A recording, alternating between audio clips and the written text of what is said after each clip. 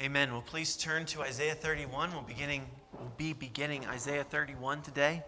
And this still continues a section of Isaiah that's about the folly of trusting in the nations, and particularly the people of Judah had trusted in Assyria. Assyria's turned on them, and now they're considering trusting in Egypt. And that has been the pervasive theme throughout this section. However, it's only occasionally it speaks of Egypt explicitly. And here is one of those times. When you have that, please stand for the reading of God's word. Isaiah 31, beginning in verse 1. I'll read down to the end of 5. Woe to those who go down to Egypt for help and rely on horses, who trust in chariots because they are many, and in horsemen because they are very strong, but do not look to the Holy One of Israel or consult the Lord. And yet he is wise and brings disaster. He does not call back his words, but will arise against the house of the evildoers and against the helpers of those who work iniquity. The Egyptians are man and not God, and their horses are flesh and not spirit. When the Lord stretches out his hand, the helper will stumble, and he who is helped will fall, and they will all perish together. For thus the Lord said to me, as a lion or a young lion growls over his prey, and when a band of shepherds is called out against him, he is not terrified by their shouting or daunted at their noise. So the Lord of hosts will come down to fight on Mount Zion and on its hill, like birds hovering. So the Lord of hosts will protect Jerusalem. He will protect and deliver it. He will spare and rescue it. You may be seated. Dear Heavenly Father, as we open up your word once again, we ask that you would guide us by it.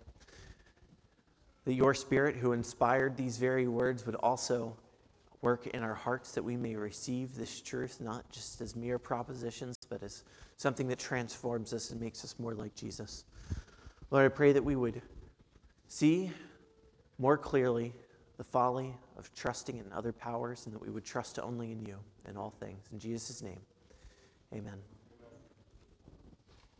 So this is the nature of man, is to trust in the things that he can see and to not trust the one he cannot see, even though the one he cannot see is far more powerful, far wiser, far mightier, far greater.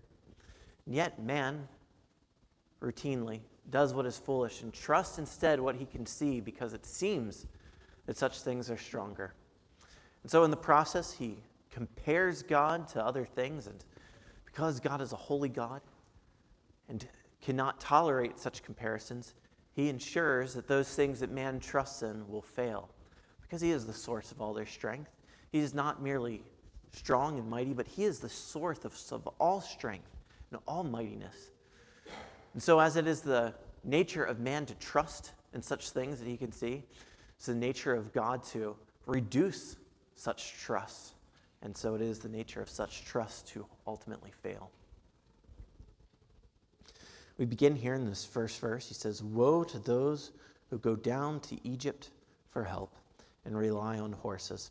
This is something that Isaiah has already said previously at the beginning of the previous chapter. He said, stubborn children.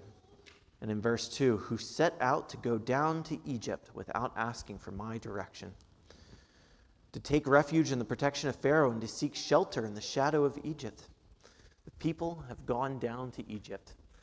Rather than seeking the help of the Lord, the one who instructed them not to make alliances, they rather would choose to make alliances, because it seems that that would give them some kind of strength, some kind of power. And this is ultimately a rejection of God, a rejection of what he has told them. In Deuteronomy 17:16, we read, and I've mentioned this verse before, but it speaks of the king of Israel, and it says, only he must not acquire many horses for himself, or cause the people to return to Egypt in order to acquire many horses, since the Lord has said to you, you shall never return that way again. See, God has very explicitly told the people not to acquire many horses. He's even more specified that they should not go back to Egypt to gather many horses. And yet this is precisely what the people do. Why? Because The horses seem like they are very strong, and Egypt seems like it is very strong. But ultimately, none of these things are ultimately strong. God is the one who is ultimately strong. There are all kinds of ways that people distrust the Lord. There are those implicit things. God had given Israel a very specific command here. Don't go down to Egypt. Don't acquire many horses. And this is precisely what they're doing. But even before those motions, there are the motions of the heart, where one begins to distrust the Lord. And if you consider what that looks like in the life of someone who is distrusting the Lord, first they engage in sins of the mind, where they're engaged in lust or covetousness or all these actions in the heart, which, yes, God has forbidden, but as they do not come out externally, it's often hard to identify them. It often is easy to give them a free pass. And indeed, while they are great sins, they are lesser sins than the sin that more explicitly, more high-handedly goes against what the Lord has said. And so these sins manifest in various ways.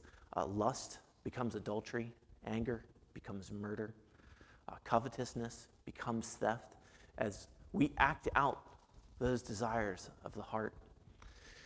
So you should pay attention to what the Word has said, because these things are deceptive. It is very easy to justify such actions or to fail to ignore them. But God has given us very explicit instruction, and we might be able to identify our sin. No doubt, the people of Israel at this time were justifying their sin in many ways, maybe not even mentioning the passage that is there in Deuteronomy telling them not to do this, or maybe even mentioning it and explaining why it would be okay in this particular circumstance. But someone who is really a student of God's Word, who's really treasured it up in his heart, would find it hard to make such excuses. And this is what you will find in your own life, that the more you treasure up God's Word in your heart, the harder it will be for you to make such excuses. And this is a good thing. It is a good thing to have God's Word treasured up in your heart this way, because it leaves you less prone to self-deception.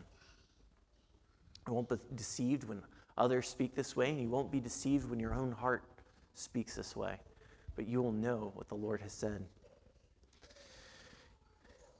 continues on here, and he talks about relying on horses and trusting in chariots, particularly because they are many, and in horsemen because they are very strong.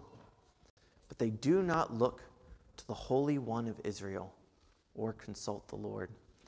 And this is what the people should do. They look to the horses because they appear many. They look to the chariots because they appear strong. God is above all these things. He has a host of angels far more numerous than any amount of horses could be. People look to these things rather than looking to the Holy One of Israel. And once again, this is something that Isaiah has mentioned before. In a passage that most believe speaks of the particular sins of Hezekiah and looking to his own strength and trying to build up the kingdom. Hezekiah being one of the kings of Judah. It says in Isaiah 22:11, "You made a reservoir between the two walls for the water of the old pool, but you did not look to him who did it, or see him who planned it long ago." And as I understand it, this tunnel that Hezekiah made is actually something that you can go see to this day. And it is a part of the strength of Jerusalem to have the infrastructure to be able to withstand attacks. But the criticism here is not in using means that God has made available. The criticism is in not looking to the one who already accomplished such things, not looking to the one who is the source of these strengths. We must look to the Holy One of Israel. And so, as one looks to these other sins, every time you sin, you are essentially being tempted to say that strength lies elsewhere. I will be better off if I choose this thing. I'm going to make some excuse in my heart for why I should not trust the Lord on this matter, but rather trust myself or someone else or something around me. Some act that I think will lead me to more happiness.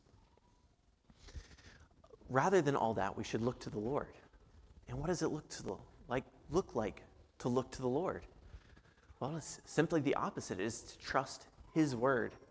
In addition to trusting his word, it is going to him in prayer. It is to consult with him. This is the quintessential way that one trusts in the Lord, is by going to him in prayer.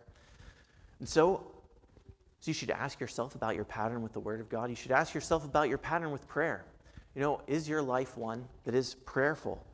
Is your life one that is trusting in chariots or trusting in the Lord? There's not really a third option here. You're either trusting in the Lord or you're trusting in something else. The one who trusts in the Lord goes to the Lord regularly in prayer. The one who does not trust in the Lord does not go to the Lord regularly in prayer and trusts other things. And it's a sobering thought, because one's own private prayer life, because it is private, it is very easy to neglect. Other things that are more public, it's harder to neglect. People notice when you don't show up for the assembly. People notice when you engage in certain sins and neglect other good works. But when it comes to something like your own private prayer life, no one is watching but the Lord. So it's very easy to neglect such things, to neglect that prayer closet. But the one who is trusting in the Lord, he is going to the Lord regularly. Now, the one who does such things, the one who trusts in horses, trusts in chariots, and does not trust in the Lord, what he is doing, in essence, is comparing the Lord to other things. All right, this is what I said a moment ago. The one who trusts in something else, who would trust in Egypt, who would fall into temptation, trusting in something else, what they're doing is comparing the Lord. They're comparing his strength and saying that I think this other thing will be stronger.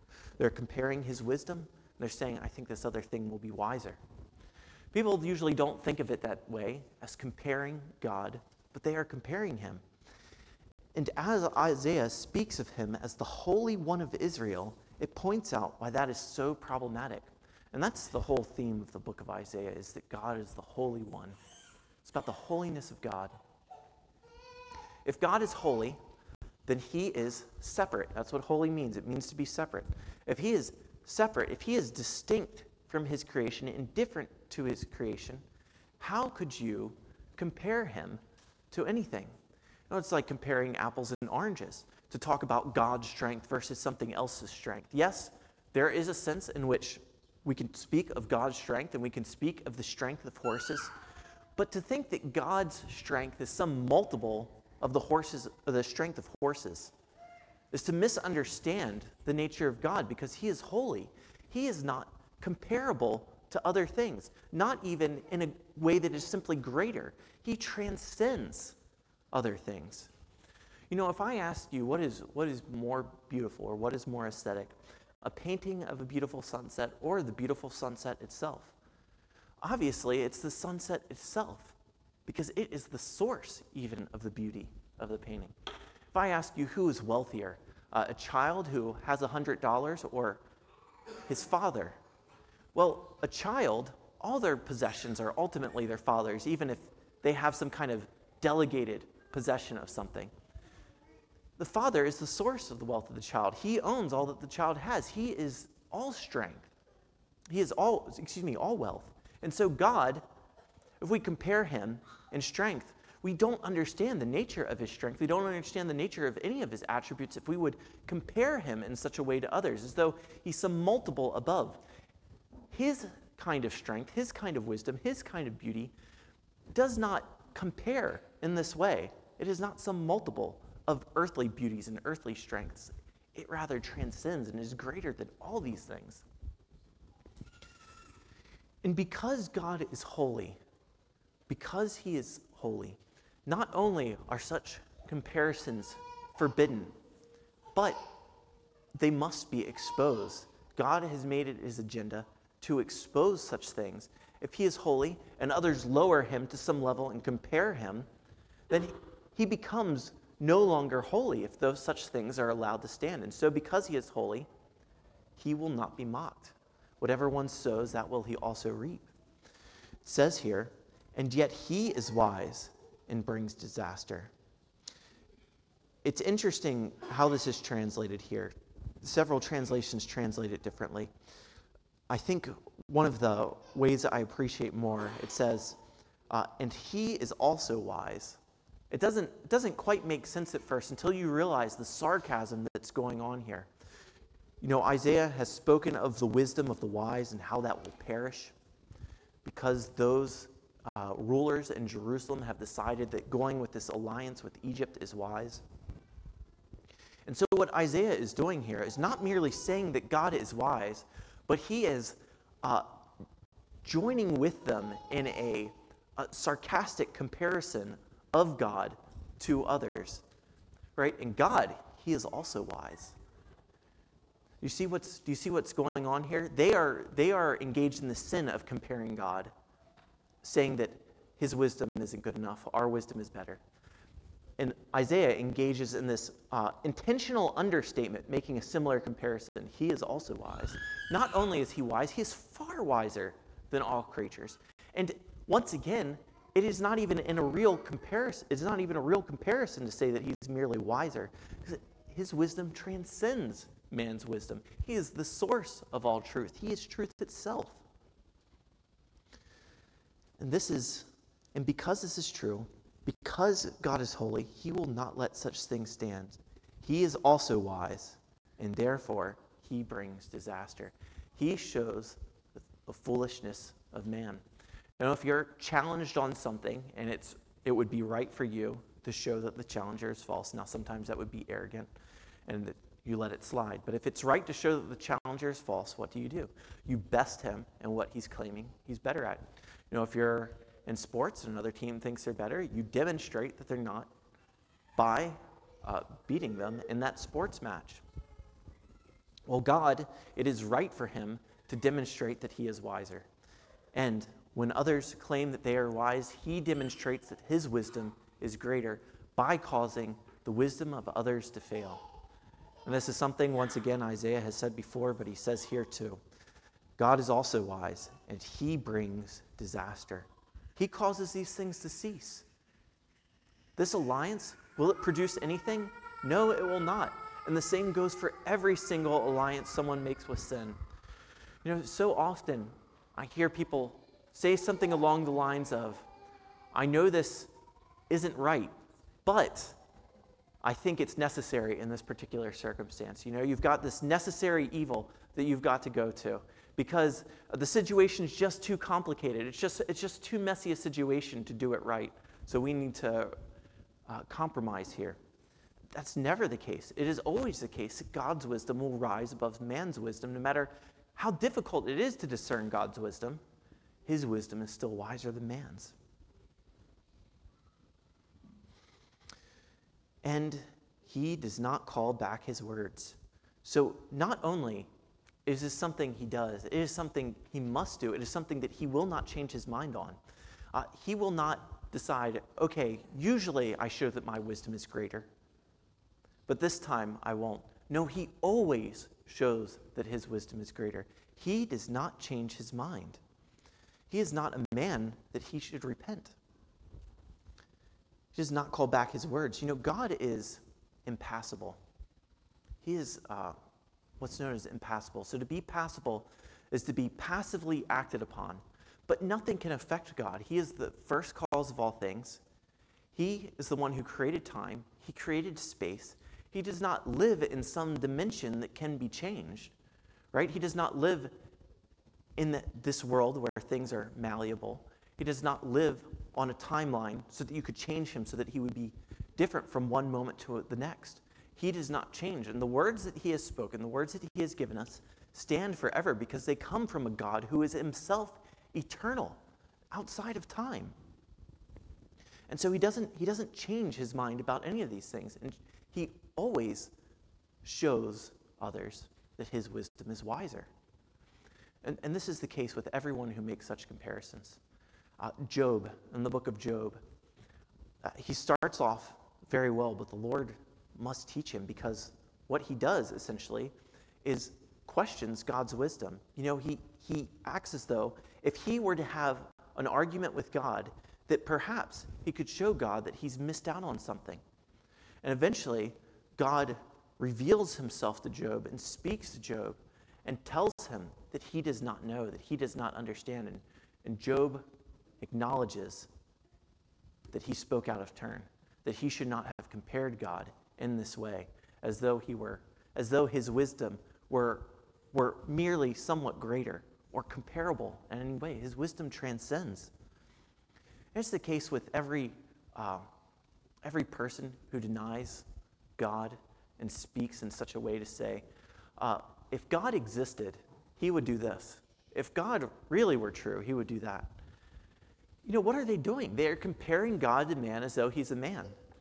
They are suggesting that if God existed, he would be like men. Not only does God exist, he is not like men, and to suppose he would be is utter foolishness. And God will make good on every last one of those and reveal the foolishness of man's wisdom. And he does this in the following way. But he will arise against the house of the evildoers and against the helpers of those who work iniquity. He rises against all who make such comparisons. A lot of people think that by their machinations, by their contrivances, they will somehow make a better situation for themselves. But the only thing that can be brought about by that is increasing the wrath of God against them. There's no way to run from this God. You can only run to him. There's no way to hide yourself from him. You can only seek him for mercy. And he is incredibly merciful to those who come to him. He has provided a Savior for them, even Jesus Christ. These helpers and those who work iniquity. So the house of evildoers, this is most likely speaking of those rulers in Jerusalem who are making this false alliance. And then on top of that, the helpers, these would be the allies. This would be Egypt. Both those who are identified among the people of God, seeking help, and those who would help. In both circumstances, God will show himself to be wiser. He will destroy both. Many people imagine that because they're in one situation or the other, they will get an easier judgment. Because I am because I'm outside of the people of God, I won't be held to the same standards. There are some senses in which that is true, but it still is the case that God will reveal the wisdom of man to be foolishness. And some people think that, because they're identified among God's people, in some external way, that this will give them some special standing with God.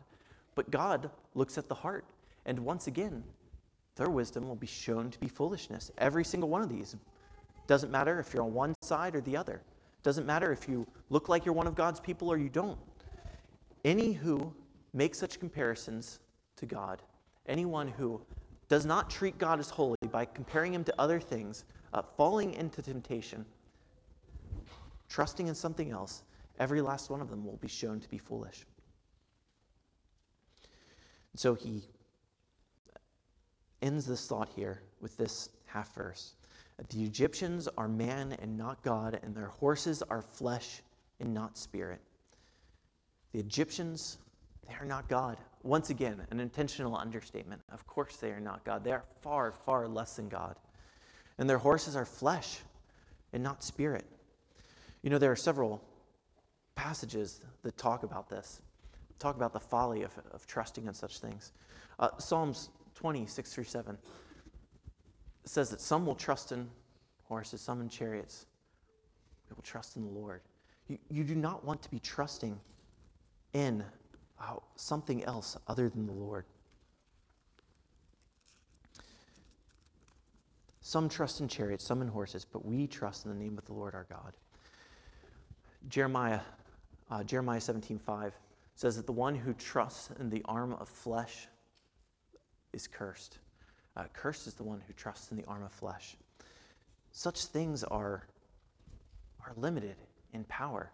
This world that you can see, as opposed to the God you cannot see, the God you cannot see is so much more powerful. Now, it's interesting here because there are many who have, more often in ancient times than in recent times, but still today, There are people who think that what is spiritual is better, right, than what is physical. That's not the case.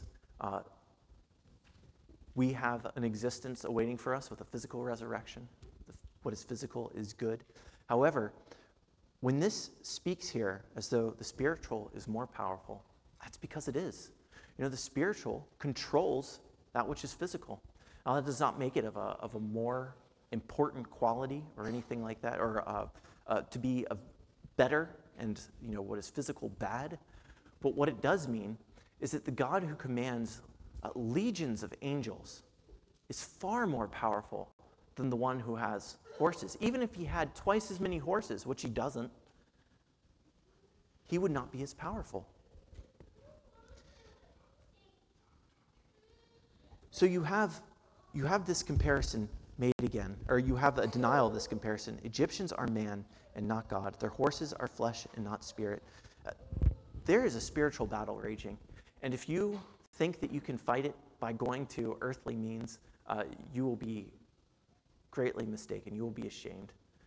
Because only what is spiritual can fight in that battle.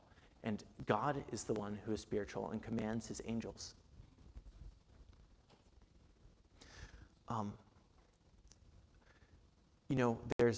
Have you ever seen an example of someone putting on a VR headset for the first time, and maybe they go on a roller coaster simulation or something like that, and they're flailing around, and end up falling over, or maybe they end up, running into a wall because they're scared of something. I don't know if you've ever seen that, but this is what it looks like to trust the things that you see that are right in front of your eyes and denying the reality that is evident through God's word and scripture, right? If you trust those things in your eyes, just like the person with the VR headset on, he runs right smack into a wall, or he falls over because he thinks he's on a roller coaster. But what makes that so foolish is that person knows he's not on a roller coaster. He knows he's not in an open field. But because the senses of his eyes are so strong, he allows himself to get carried away by it and put these two on the same plane, this virtual reality and this actual reality. The one who does this with the Lord is a fool because he should know better, because he does know better, because what is apparent before us is not the true estimation of strength. It doesn't matter how powerful a horse looks, it doesn't matter how much money, wealth looks like. God is greater than all. He is the source of all strength, all majesty, all beauty. He is everything.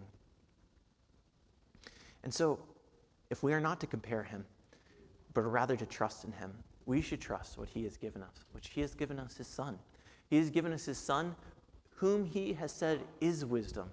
Jesus Christ is wisdom. If you want to trust the wisdom of God and not your own wisdom, not the wisdom of man, you must run to Jesus Christ.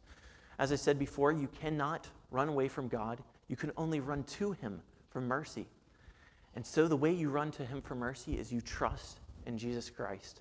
This is what it looks like to trust in the Lord, not only to believe what he has said about himself in general, but specifically to believe what he has said about his Son, that his Son came, he died on a cross to provide forgiveness for our sins.